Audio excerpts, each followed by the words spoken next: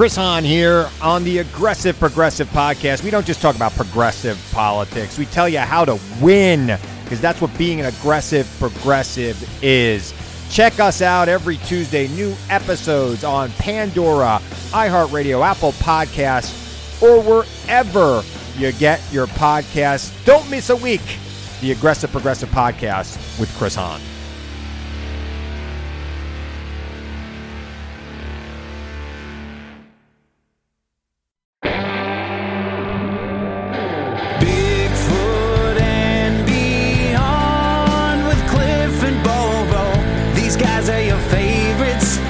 Share, subscribe, and rate it 5 stars. Bigfoot and Beyond, the greatest podcast. Wherever you're listening or watching, remember always keep it squatchy, yeah. And now your hosts, Cliff Berkman and James Bobo Fay.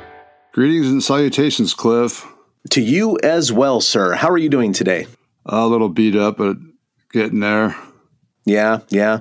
Well, I think I'm pretty good. I want to let everybody know that this is, if everything goes right, this is my birthday month, as you know. So November 28th is my birthday. Feel free to flood our email with happy birthday wishes. I got to change my wish list for birthday presents from now on. Yeah? Why? Because you just inspired me.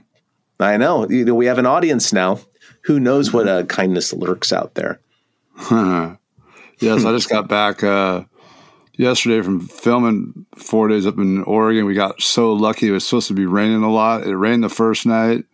Then we got 2 days and nights of killer weather, just beautiful. And when can people see this project you've been working on for so long? Any ideas when it might be released? We're getting close to the end of filming. We got to do some recreations. So we're working on that right now, getting that set up. And then when that's done, the final edit and all that stuff will be pretty quick. So it should be... We were hoping by Christmas, but that might not be happening now. It might be like January. Oh, gosh. Christmas is like weeks away at this point. We actually had a Squatch sighting coming back from the film location. I was 2 cars behind and several minutes behind, but one of the people in our group had 2 run across the road right in front of him for his first sighting ever. Wow. And did you guys take advantage of that and film something with it? Or is it just something that... Yeah, it'll be like in the... probably bonus footage or something, like wrap, at the end. Oh, that's cool. So it'd be unlike that Black Panther sighting that I had with on the Finding Bigfoot episode, where it just kind of went unnoticed. Nobody cared. That was it. So, yeah, we were done. We were filming for that part of the movie, but it was like, we got to take advantage of this and plug it in at the end or something.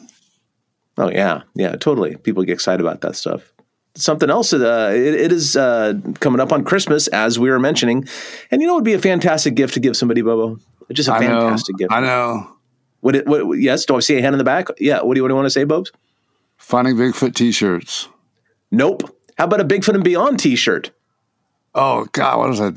I was looking at those squiggly lines for our voice registry on the graph, and I got distracted.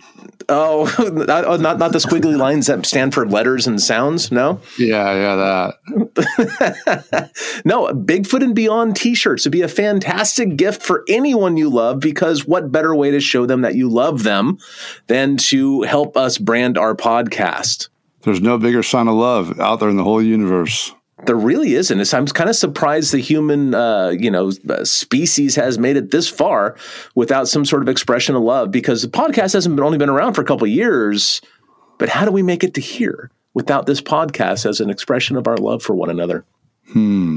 I'm baffled as well. But yeah, if you want a Bigfoot and Beyond t-shirt, feel free to go to SasquatchPrints.com. Our good friend Brandon Tennant makes these shirts on demand. So just go ahead and think, you know what? I've been hearing rumors that there may be a new design coming too. So go check out the website. We're taping this a week or two earlier than it's going to be released. So maybe that new design is out by now. I don't know, but check out some Bigfoot and Beyond merchandise at SasquatchPrints.com. And there you go. Is that all the business that we have? Oh, I've got another thing, business. It's not too early to start planning for the last week in January, up in Kelso Longview, Squatch Fest is going to be back at their regularly scheduled time. This past year was in July because of COVID and all that stuff, but they're going to try it out again at the end of January up in Kelso Longview. A really fantastic event. Thousands of people walk through the door there. Tons of vendors, great speakers, and I'm also on the speaker list. But besides me, it's a great speaker list. And it's always a good time. So, and an adjoining beer hall. Yeah, and an adjoining beer hall. You get like beer tokens. I can't verify this 100% for sure. I know I'm there, but I think Meldrum's going to be there as well. And beyond that, I don't know who else they have scheduled, but it should be a great event. It always has been so far, and they're batting 1,000 so far. So I don't see why this year would be any different whatsoever. And really, what else are you doing at the end of January? Yeah, it's a great time of year for this sort of thing because all these festivals and conferences, they're always in the summertime. And, at some point, I get burnt out. You go to 3 or 4 of these things. Maybe you don't want to go to another one. But January, why not go then? It's fantastic. That was a great venue, great crowd, great organizers. The organization that put it on was all together. And, yeah, I really, really enjoyed that one a lot. Yeah, well, it's coming back. It's coming back at the end of January. Last weekend, I forget the numbers, but everybody's got a calendar. You can look. The last weekend in January, Squatch Fest up in Longview and Kelso in Washington. So come check it out. Come say hello.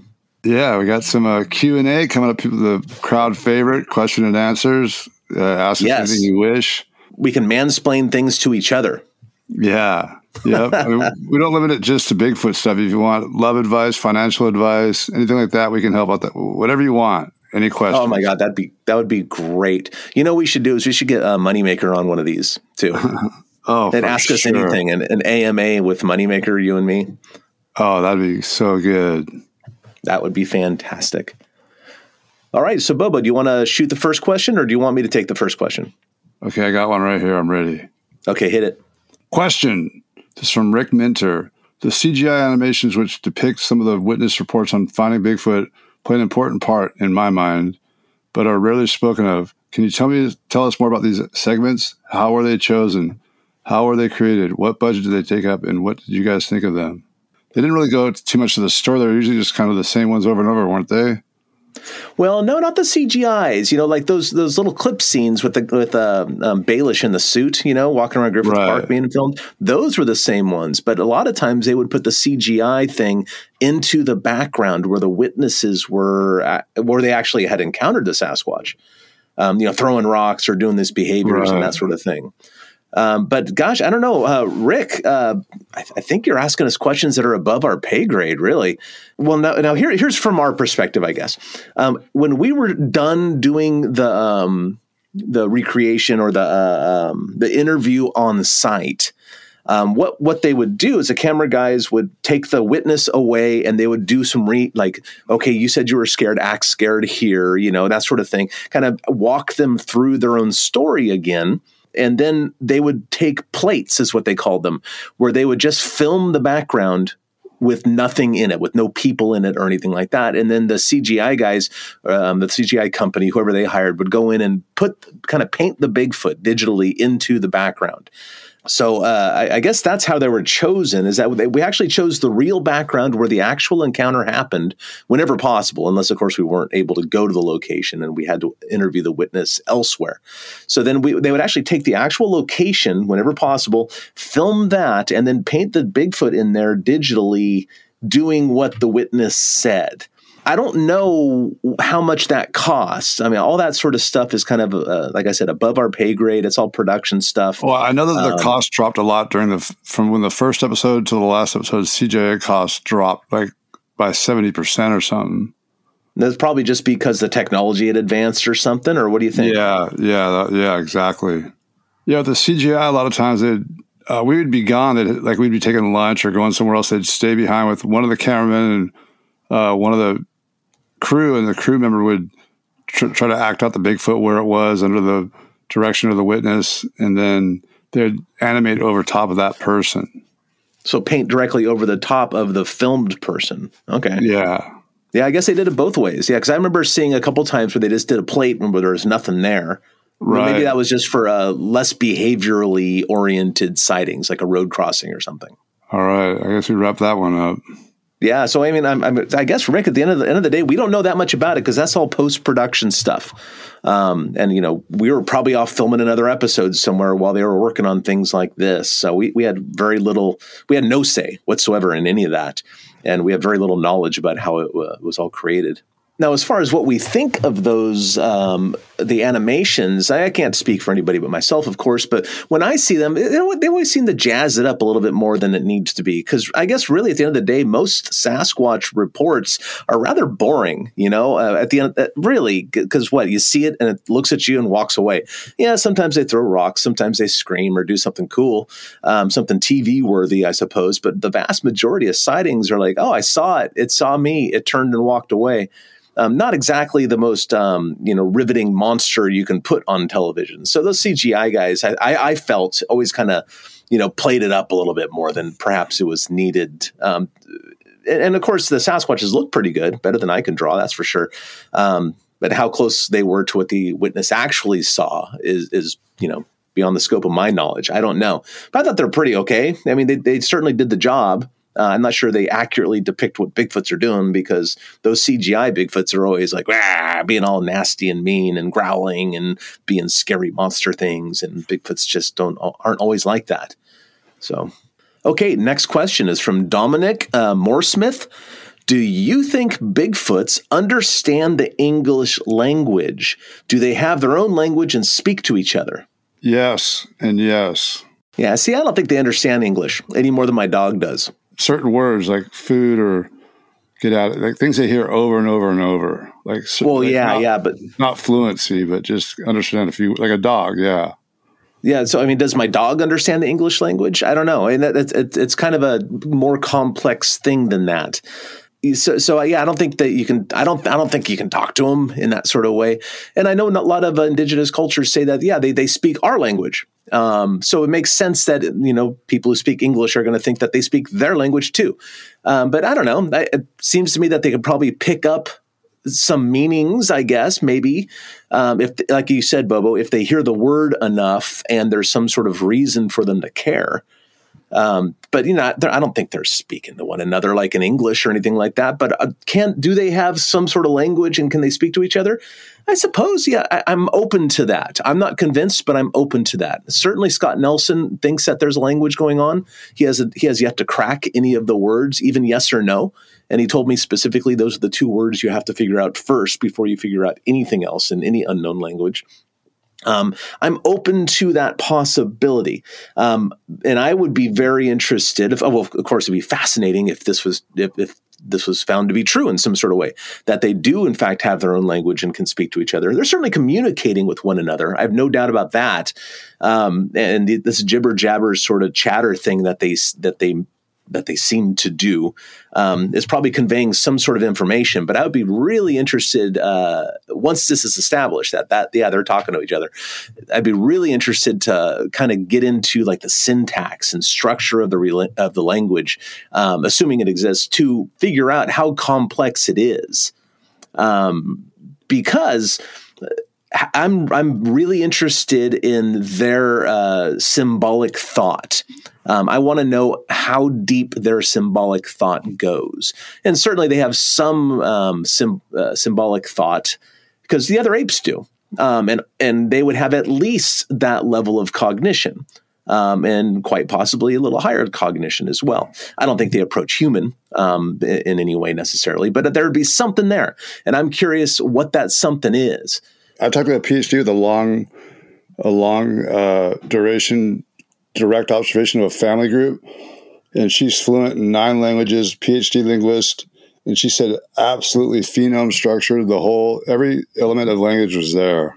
But that kind of demands knowing what they're saying to show that, though, I think. There might be repeated phonemes, which might suggest words. That's what Scott Nelson has done, but what does that mean? And we don't know. And until we crack that code, we just don't know. To me, it's kind of a matter of that question of does Bigfoot exist? There's no question they exist. It's a matter of what are they? To me, there's no question they can communicate some type of language. The question is how much and to what extent, like, and how in depth. Yeah, and how sophisticated it would be. And really, if we were to start plumbing those depths, I think one of the interesting things about it would be to see what sort of things matter to them. Because, I've given a lot of thought, and I've heard a lot of lectures and read some things about looking for alien intelligences. And one person said that, if somebody is looking for an alien intelligence and they think they're speaking to some extraterrestrial and they're asking about political structures or taxes, well, then that's probably not an alien, because we would expect an alien mind to speak about alien things that we probably couldn't comprehend the importance of, or even what the heck they're talking about at all. So, and certainly a Sasquatch would have some sort of completely non-human subject matter to discuss. And I think that would be just really, really cool to get inside their head in that sort of way. And language, assuming that they have some sort of language ability, that would be probably the only way you can get inside their head. I think it's safe to assume they'd be interested in the things that they show us they're interested in, things that they observe us doing. Like they'd ask us, what are you doing? Like, why are you guys, like they wouldn't have any idea about us, whatever, computer programming, but they'd be like, well, how do you guys start a fire? How do you start that fire? Like, what's that? And how does a gun work? I think they'd be interested in the kind of things that they see us doing out in the woods. Yeah, maybe. Who knows? Fire might be one of those technologies like a computer doing. Like I don't. What's that for? I don't need that. It's a bunch of nonsense. Well, that's the thing about their brain. They didn't have to evolve. Our brain got bigger and bigger because we were so wimpy and just pathetic. Whereas they're supreme physical beings, master of their environment, master of their domains. I mean, they're the apex predator. There's nothing feeding on them. Certainly not an adult Sasquatch. There's nothing messing with them. So, I mean, they didn't have to develop that kind of brain like we did because we were hairless little, wimpy little vulnerable entities. Yeah, they would have a completely different set of needs, and therefore assuming that they are speaking to each other, a completely different set of things they care about that they want to talk about. It'd be pretty interesting to get into that, though. Yeah, I'm convinced they have a language, but it's not going to have the amount of words or, their dictionary would probably be like about 3 or 4 pages, where ours is thousands. Now, since you're convinced that they have a language of some sort, do you think that the ones in Florida are speaking the same language as the ones in British Columbia? It's just like a different dialect or same dialect? Or what are your thoughts on that, since you are convinced of this?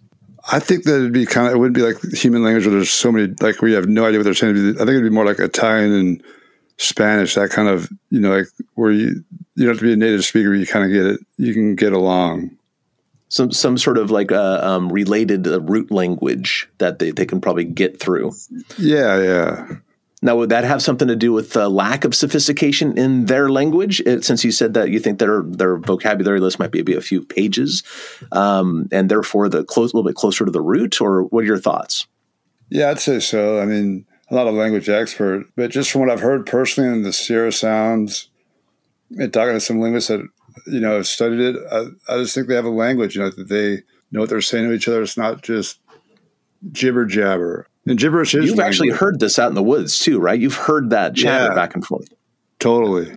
Yeah, I have not heard that yet. I'm kind of looking forward to hearing that at some point, but oh, it's crazy. It's just like you're in shock. It was just as shocking as the sighting, if not more, for me. Well, yeah, we have a lot waits to be discovered here.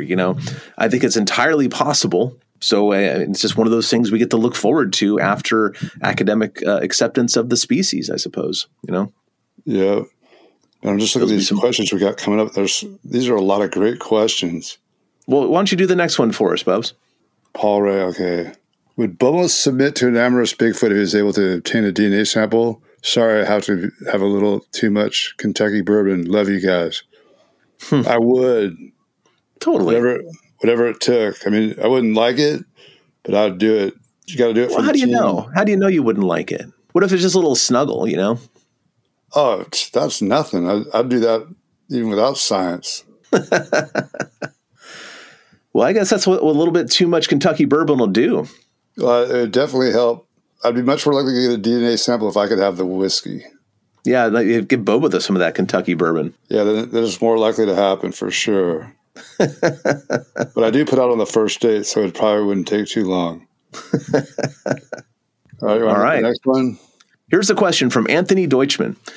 Do you consider there is a correlation between Sasquatch demeanor, like level of aggression, towards humans displayed in interactions and the level of firearm utilization?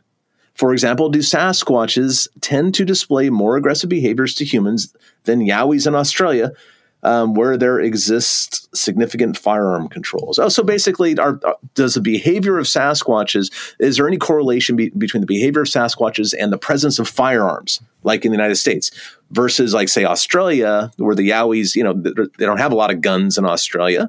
So is there a correlation? I don't know. That's a great question, and it's just kind of more just impressions. There's no study done on it, but I mean, I've paid attention to that. I'm sure you have too in reports. In Australia, there's way less guns, and they get a lot of aggressive encounters. The Yowie seems to be more aggressive than the Sasquatch on average, from my studies and research.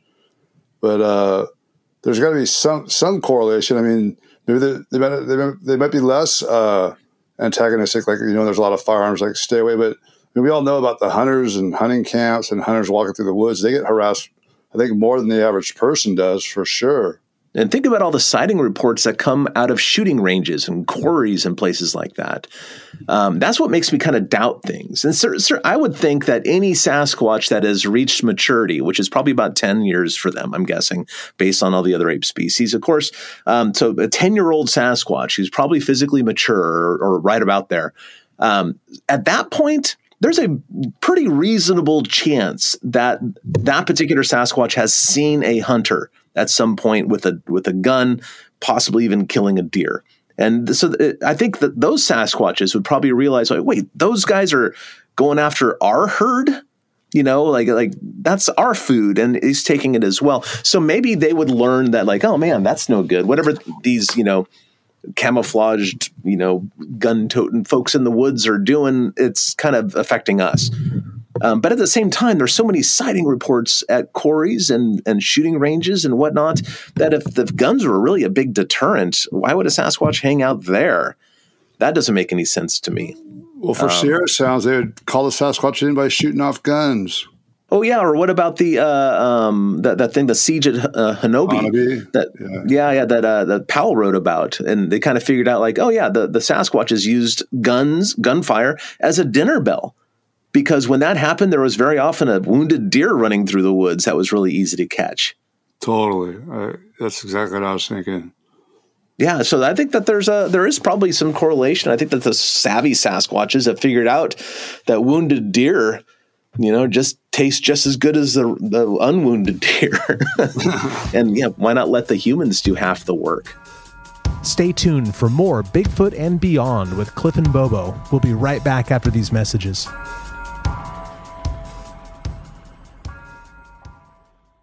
Sonidos of our music. Sonidos of our voices. Sonidos of our stories. Listen to the sounds and voices of Latin music and culture with Pandora stations like RMX, La Vida en Pop, El Pulso, and Satélites, and podcasts like Ruby Rosa and more. From music to stories, all that we are is in the sonidos of our culture.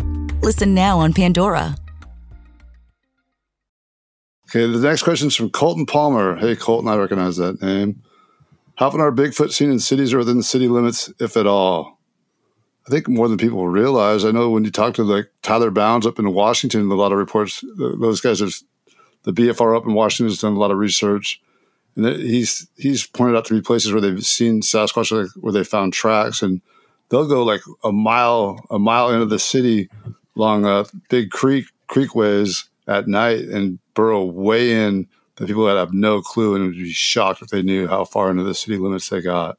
Yeah, it kind of goes back to what Tom Powell says, is that you only own your property during the day. At night, they have free reign. And off the top of my head, I'm of course here at the museum today, the NABC, but off the top of my head, I know that there have been sightings over on Bluff Road. Right, that's pretty much in the city of Sandy. Tickle Creek on the other side of Sandy got a bunch of stuff out there from the 1980s and early 1990s.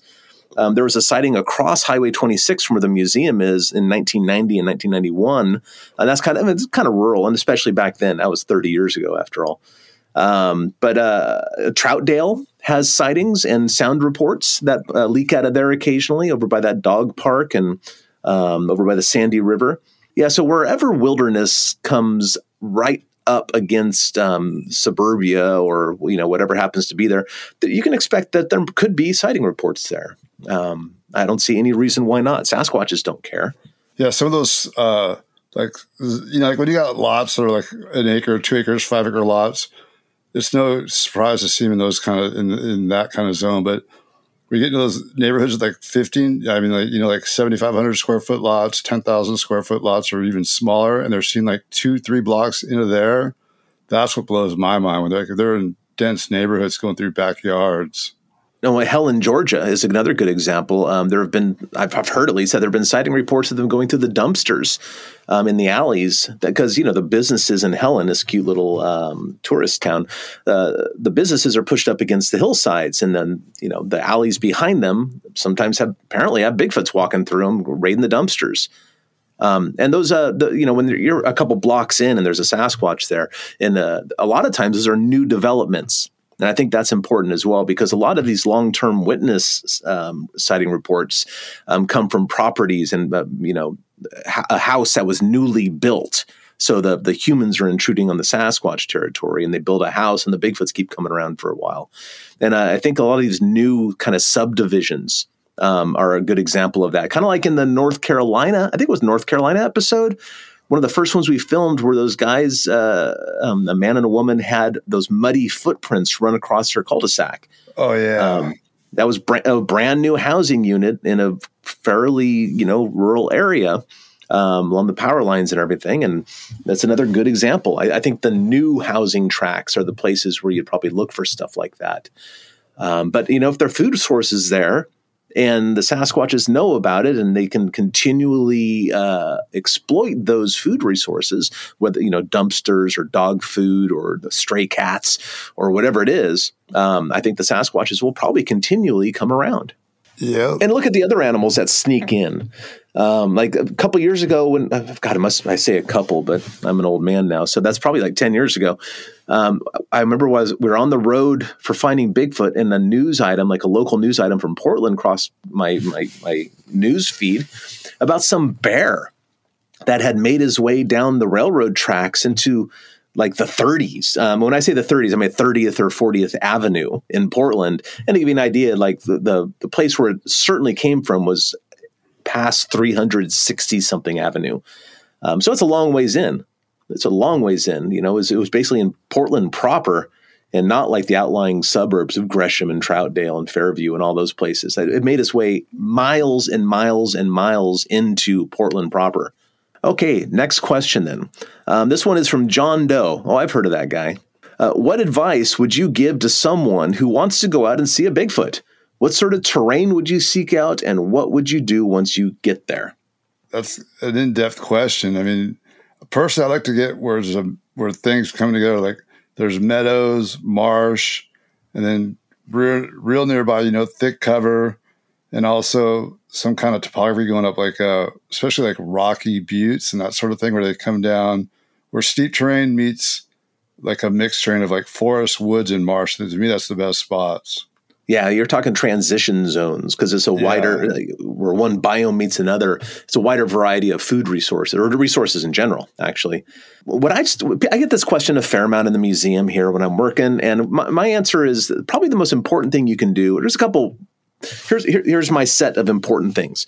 If you want to try to see a Sasquatch, I would recommend going where somebody had seen one before.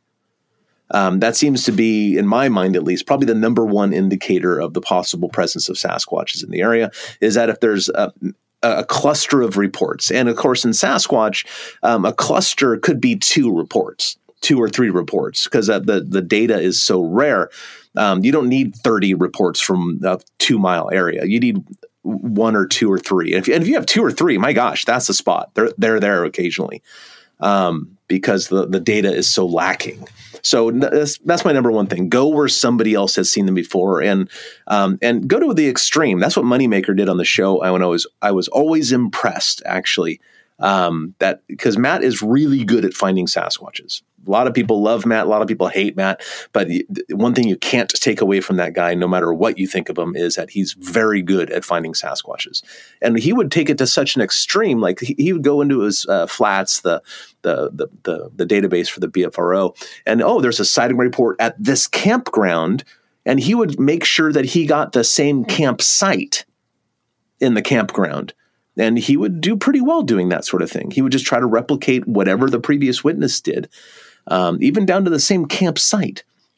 And I think that's an interesting avenue, and it seemed to work out with Matt pretty well. So again, go where Sasquatches have been seen before, and try to do the same thing that the witnesses were doing, if you could, you know.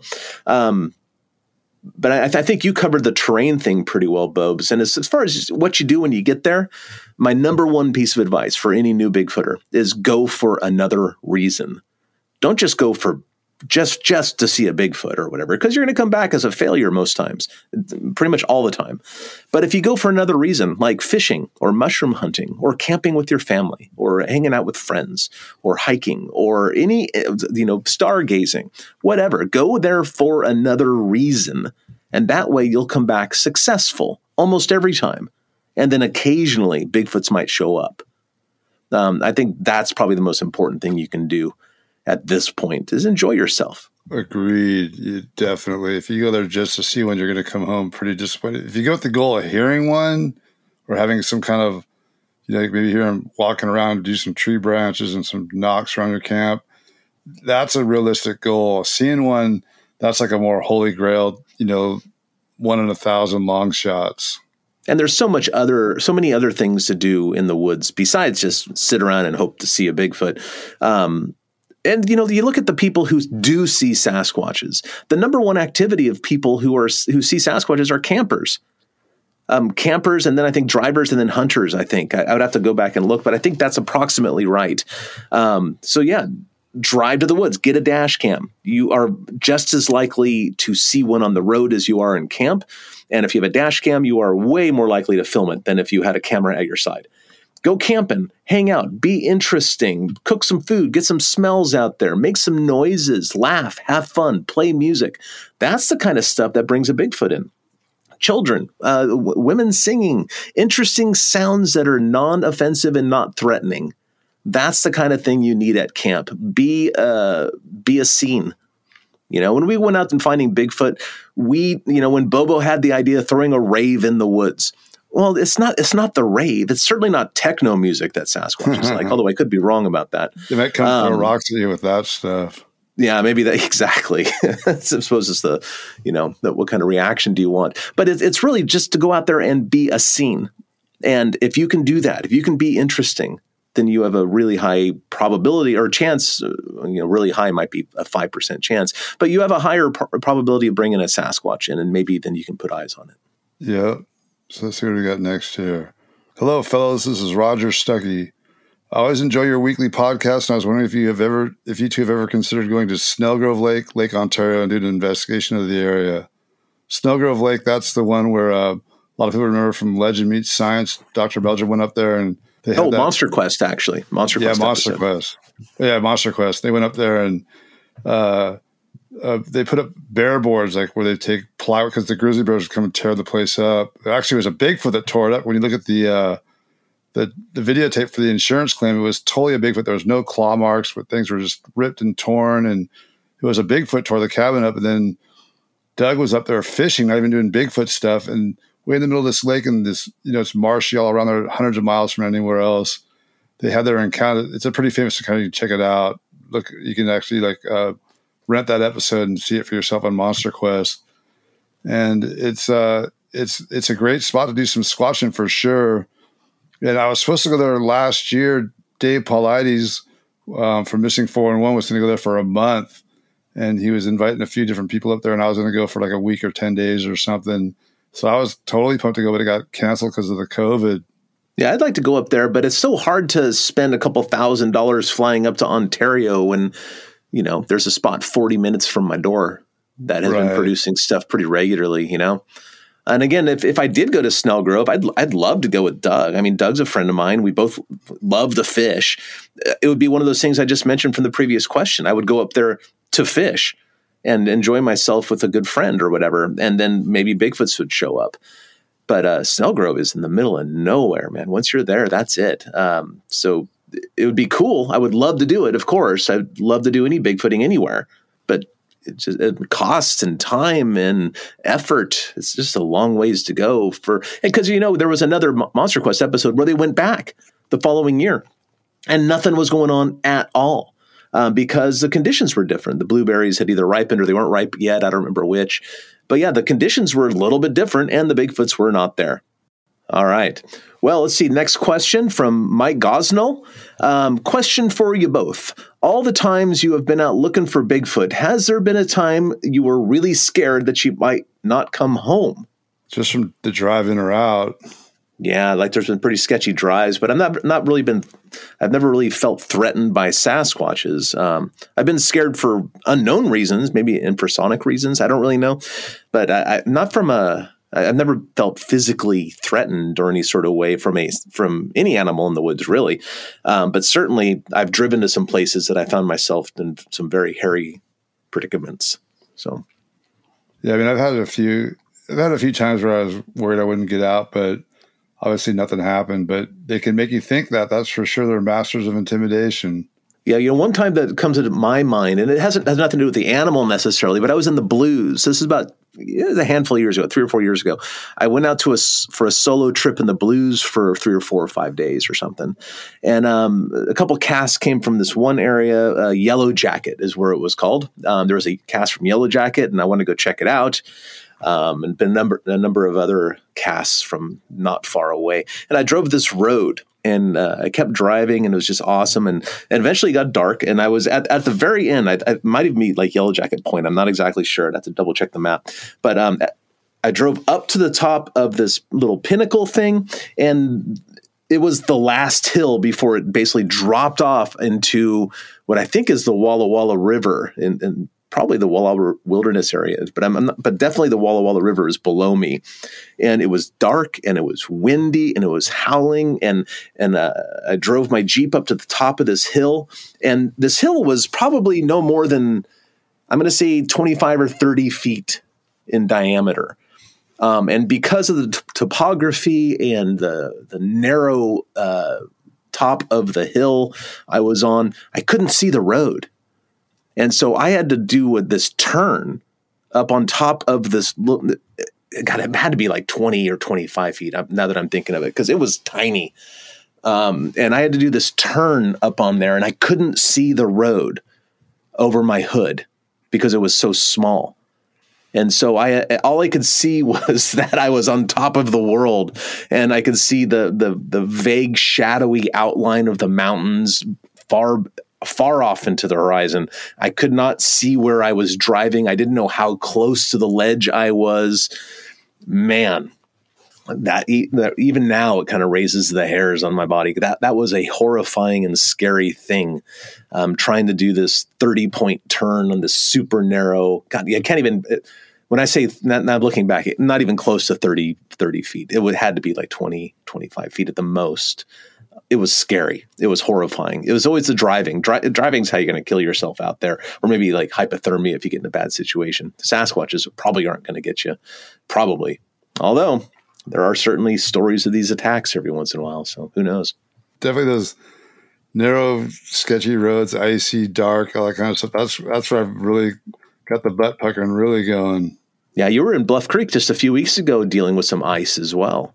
Oh, that was one of my sketchiest 5 drives ever squatching. Yeah, anything can go wrong out there. And if it does go wrong, they're not going to find out. They're not going to find you for a long time. So is it my question or your question? It's yours. Mark Queering, have you ever heard of 2 Sasquatches imitating other sounds like a chainsaw? I think so. I think I've heard that, actually. Yeah, I think they imitate all kinds of different mechanical sounds and different things. And, you know what I just heard again in the woods, Cliff, was that, and we were way out in a roadless area, wilderness area, was the car door slamming in the middle of nowhere. Oh, yeah. Yeah. That's what I was going to bring up with this question. Like, I haven't heard a chainsaw sound or, like a combustion engine sort of sound. Well, maybe I have actually, but I've certainly heard car doors slamming where there were certainly no car doors. Yeah, that's a very weird thing to hear.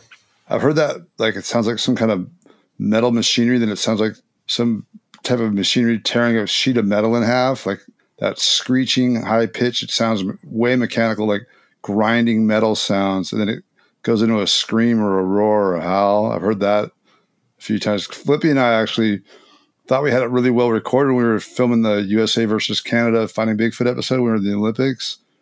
We heard that one, like, that was awesome sounds that night. And we had 4 recorders going and none of them really picked it up that well at all, really. But man, that night we thought it was like some old 4x4, like one of those big old 1940s or 50s fire trucks, 4x4s that just would, you'd hear them shifting the gears, grinding.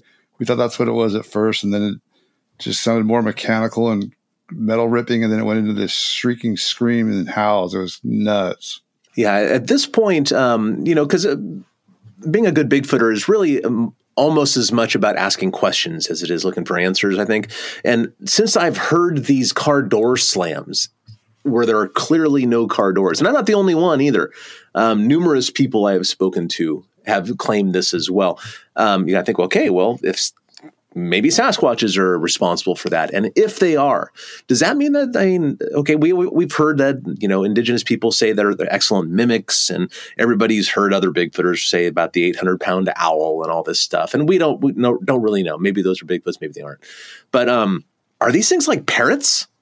Because I don't know if a lot of our people listening, they may have maybe lived with parrots, and parrots imitate all sorts of noises, fire alarms.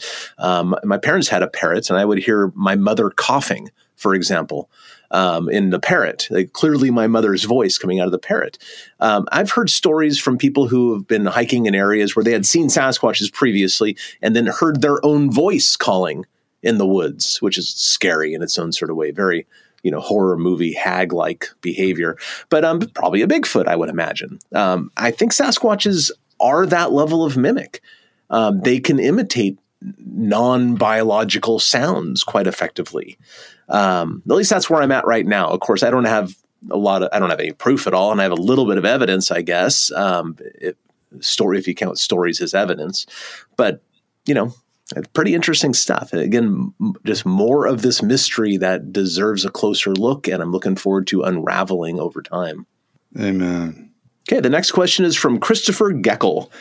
If you find Bigfoot around the country, do they sound and act differently? Like, basically, do they have accents is what he's asking. And we've been asking that in the community for a long time. But the recordings don't seem to bear that out, in my opinion. Yeah, the recordings from Ohio sound very similar to the recordings anywhere else in the country. When I used to say that was before I found out about coy wolves and their vocal range being greater than a coyote or a wolf. When the coy wolves' range of vocalizations was so dramatic, and we all thought that's what we were hearing.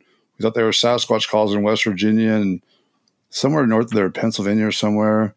And we're like, man, these coyotes have. We were saying these squatches have, like different sounds than the other squatches in other parts of the country. It turned out they were almost certainly coy wolves. So, yeah, I haven't figured that out.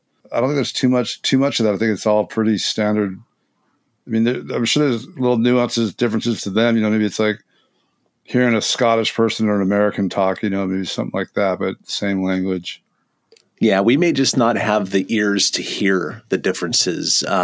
It's possible, though. It's certainly possible. But frankly, the Ohio howls from Ohio sound just like the ones, from wherever else, Mississippi or British Columbia. To my ears, they sound the same. But maybe my ears aren't nuanced enough to pick up any differences. So right. I think that would be a question for somebody who wants to look at the the visual aspect of vocalizations on like what is that called? The pictogram? Spectrograph. Spectrogram. Yeah, that'd be someone, that'd be a question to ask somebody like Dave Ellis or somebody like that who's spent a lot of time with spectrographs of vocalizations. Stay tuned for more Bigfoot and Beyond with Cliff and Bobo. We'll be right back after these messages.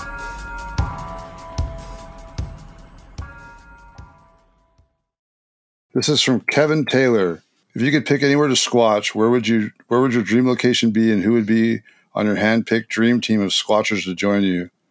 Well, my dream team would be, I wouldn't even really be squatchers. I'd probably want to get like the best National Geographic, wildlife cameraman that is very experienced with, hidden cameras and all that sort of thing. And then like some world-class trackers, guys you never heard about that are famous in the hunting world that are just, guys that just have that sixth and seventh sense about animals and what's going on in the woods.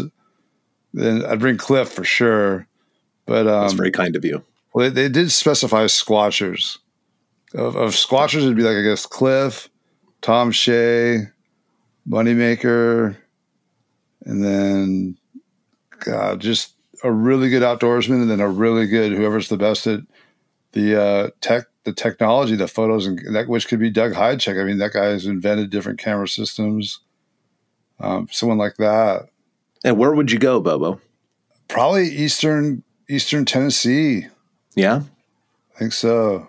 Yeah, just because it's easy to. I mean, you could go to somewhere like outside of Bella Coola, BC, or somewhere way remote. But then you're talking about all the hassle of that. I mean, if you have an unlimited budget, like float planes and helicopters and that sort of stuff, I mean, that's a different thing. But like realistically, like something we could afford, I'd say East Tennessee. Yeah, that sounds about right. East Tennessee is probably as good as anywhere to go.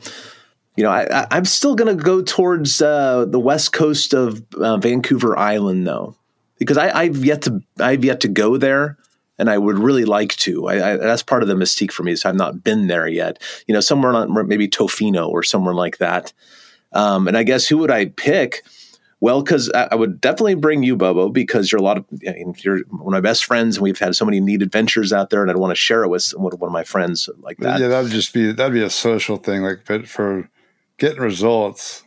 Remember what I said though earlier in the earlier question is that I think it is important to go out there with other things to do, and being social is part of that. And I think that's part of getting results as well.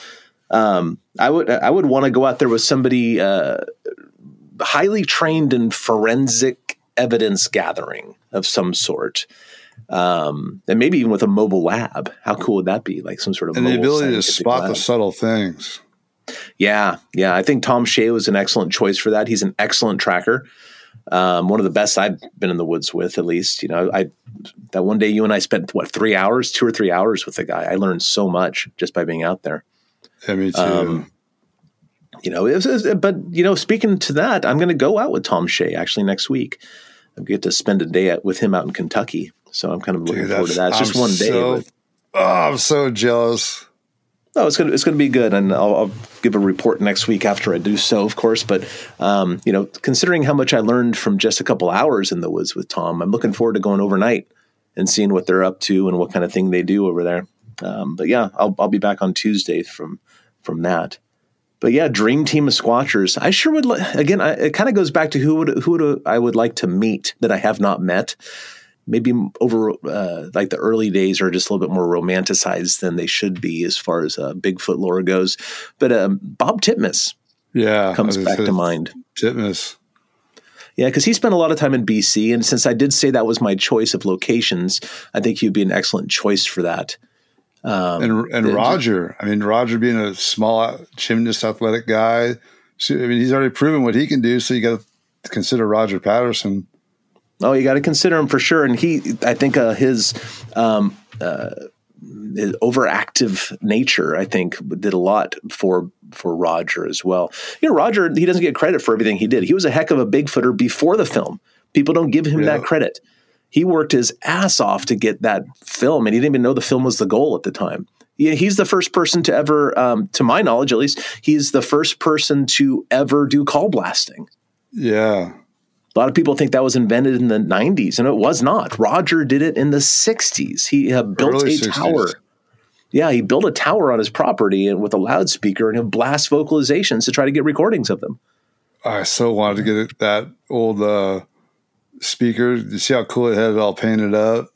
Oh my God, it'd be amazing. That'd be the centerpiece of your museum for sure.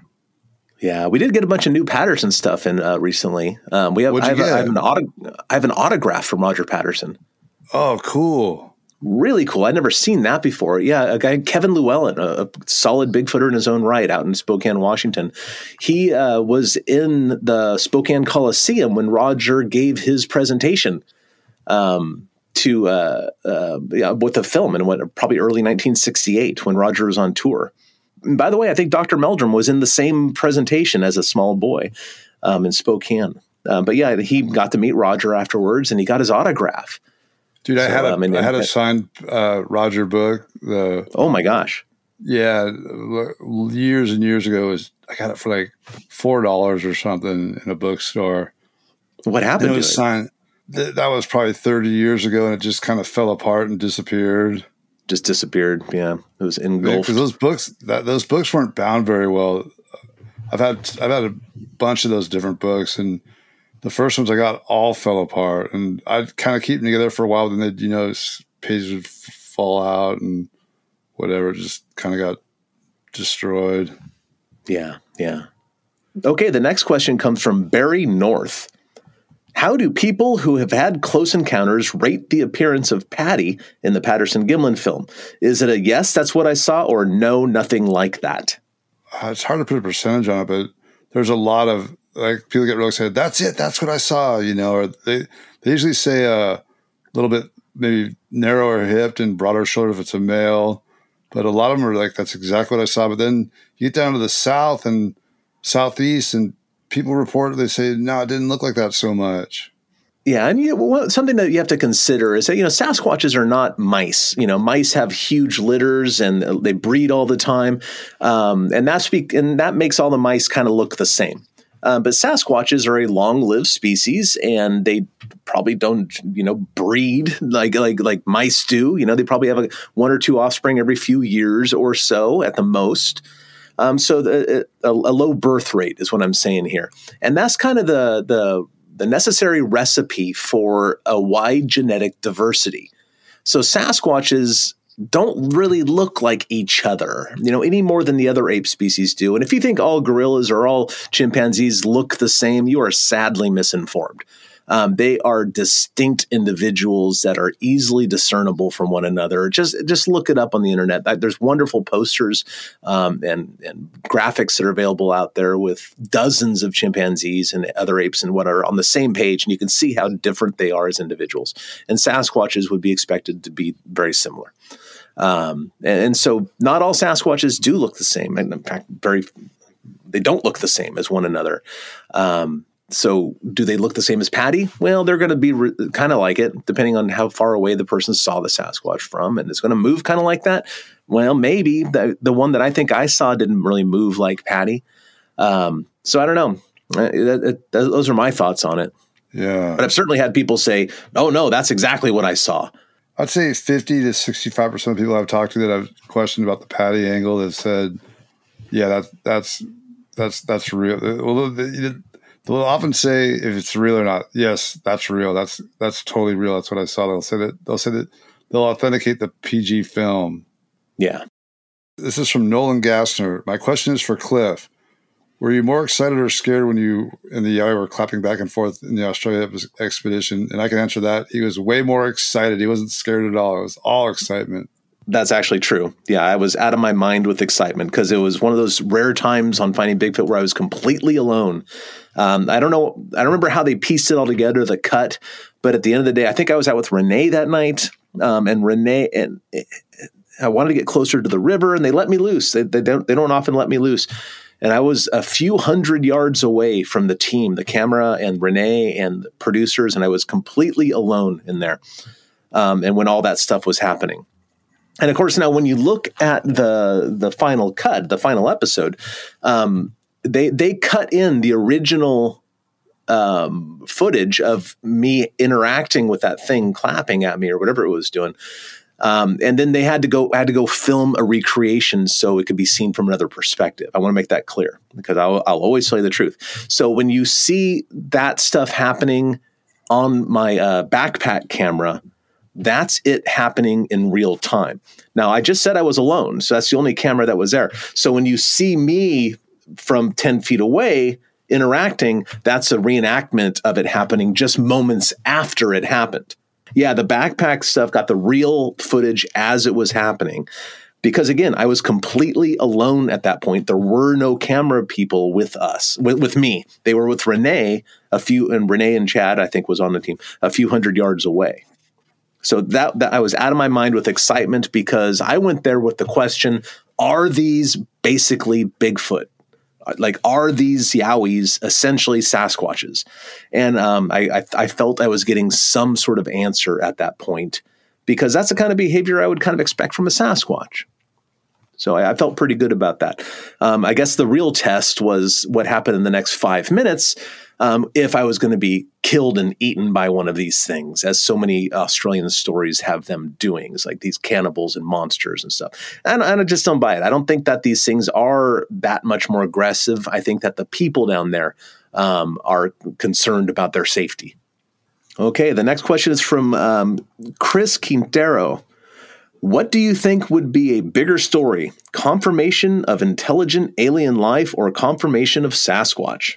Well, the intelligent alien life, they just came out with some stuff, the favorite Navy video, the Tic Tac video and all that, and people didn't seem to care too much. Yeah, it's so disappointing. I'm so disappointed in our species at this point. And of course, the scientists are saying, well, just because we see these UFOs does not mean that there's intelligent life and whatever out there. I say, well, if the technology doesn't seem to be something that is coming from humans, what other option is there? Statistically, it seems obvious that there would be, but it seems like there's actually evidence at this point, and humans don't care. I just can't believe. I'm so vastly disappointed in our own species and our own lack of curiosity and initiative to tackle these sort of things. And just once again, humans have let me down. But if that doesn't shake the tree a bit, I don't see why the discovery of a perfectly normal animal would. Bigfoot's a big deal, of course. Everybody knows about Bigfoot, but everybody knows about aliens too, and nobody seems to care that that's happening. So I don't know. I would like to think that would. But you compare the Tic Tac video to the PG film. It's not even comparable. I mean, the Tic Tac video, people have different theories, this and that, because it's not that impressive of footage compared to what I've seen myself with my own eyes, UFO wise. I mean, if people saw what I saw a couple of times, it'd be a whole different deal. But the video they released was so weak compared to, and we know they have, even Senator Harry Reid and some of the other people said we have way better footage. That's just what they let out. What they let out was pretty weak, really. Well, what about these things that are apparently cruising around under the ocean's surface at ridiculous speeds? That video is supposed to be the best one, where it comes up out of the water. Yeah. So I don't know. I mean, I have so little faith left in humanity at this point. I have a feeling that the discovery of intelligent alien life or the confirmation of Sasquatch isn't going to do much for anybody. They're still going to be worrying about, Botox and superficial nonsense, how good your makeup looks, or, I don't know, whatever people care about, because I don't know what people care about nowadays.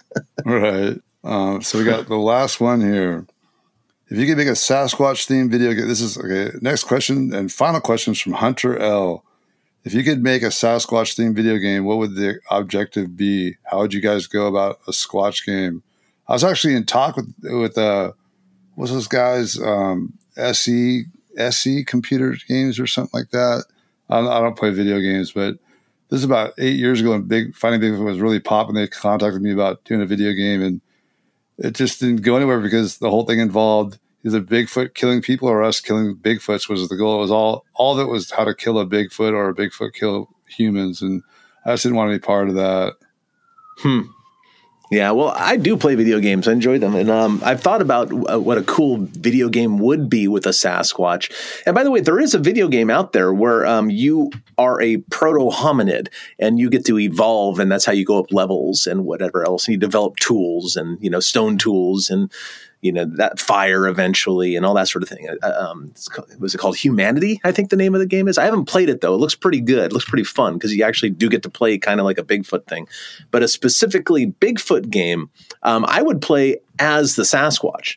I think that would be the coolest game I can imagine. And I've certainly thought about this a bit. And any video game developers out there, shoot me an email. I'll help you out. NorthAmericanBigfoot@gmail.com.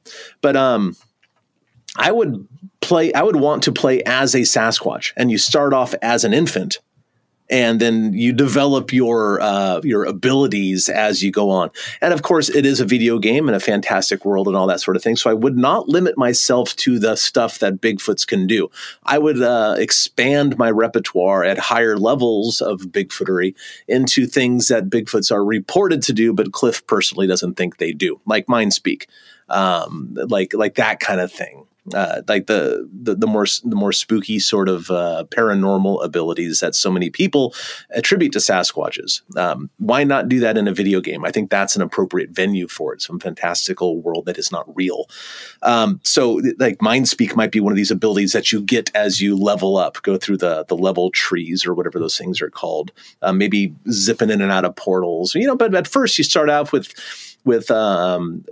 higher senses and good speed and ability to camouflage yourself. And these are all like skills that you would acquire through various leveling. And then move on into infrasound and night vision and, all that sort of stuff.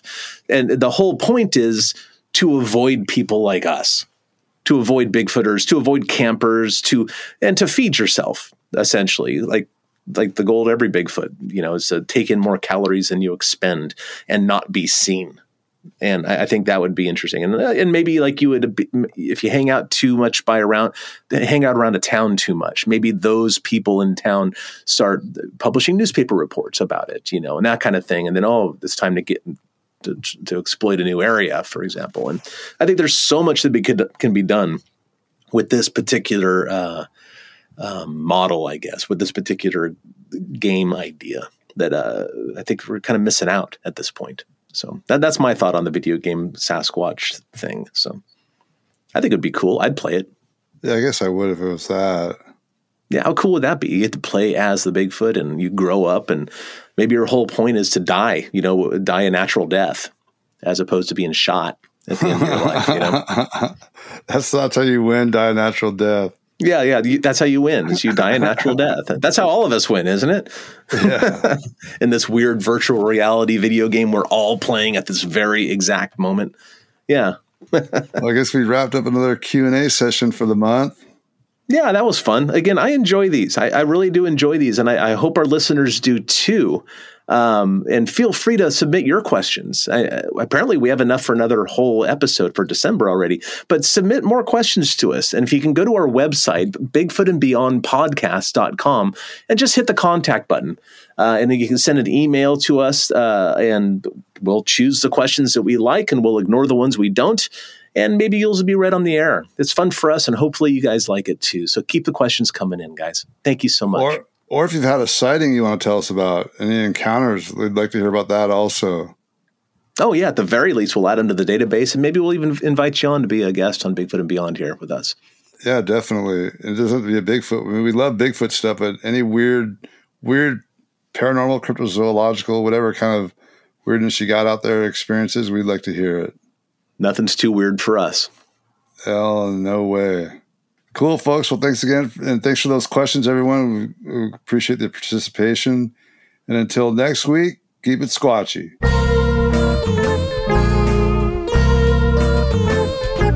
Thanks for listening to this week's episode of Bigfoot and Beyond. If you liked what you heard, please rate and review us on iTunes. Subscribe to Bigfoot and Beyond wherever you get your podcasts, and follow us on Facebook and Instagram at Bigfoot and Beyond Podcast. You can find us on Twitter at Bigfoot and Beyond, that's an N in the middle, and tweet us your thoughts and questions with the hashtag Bigfoot and Beyond.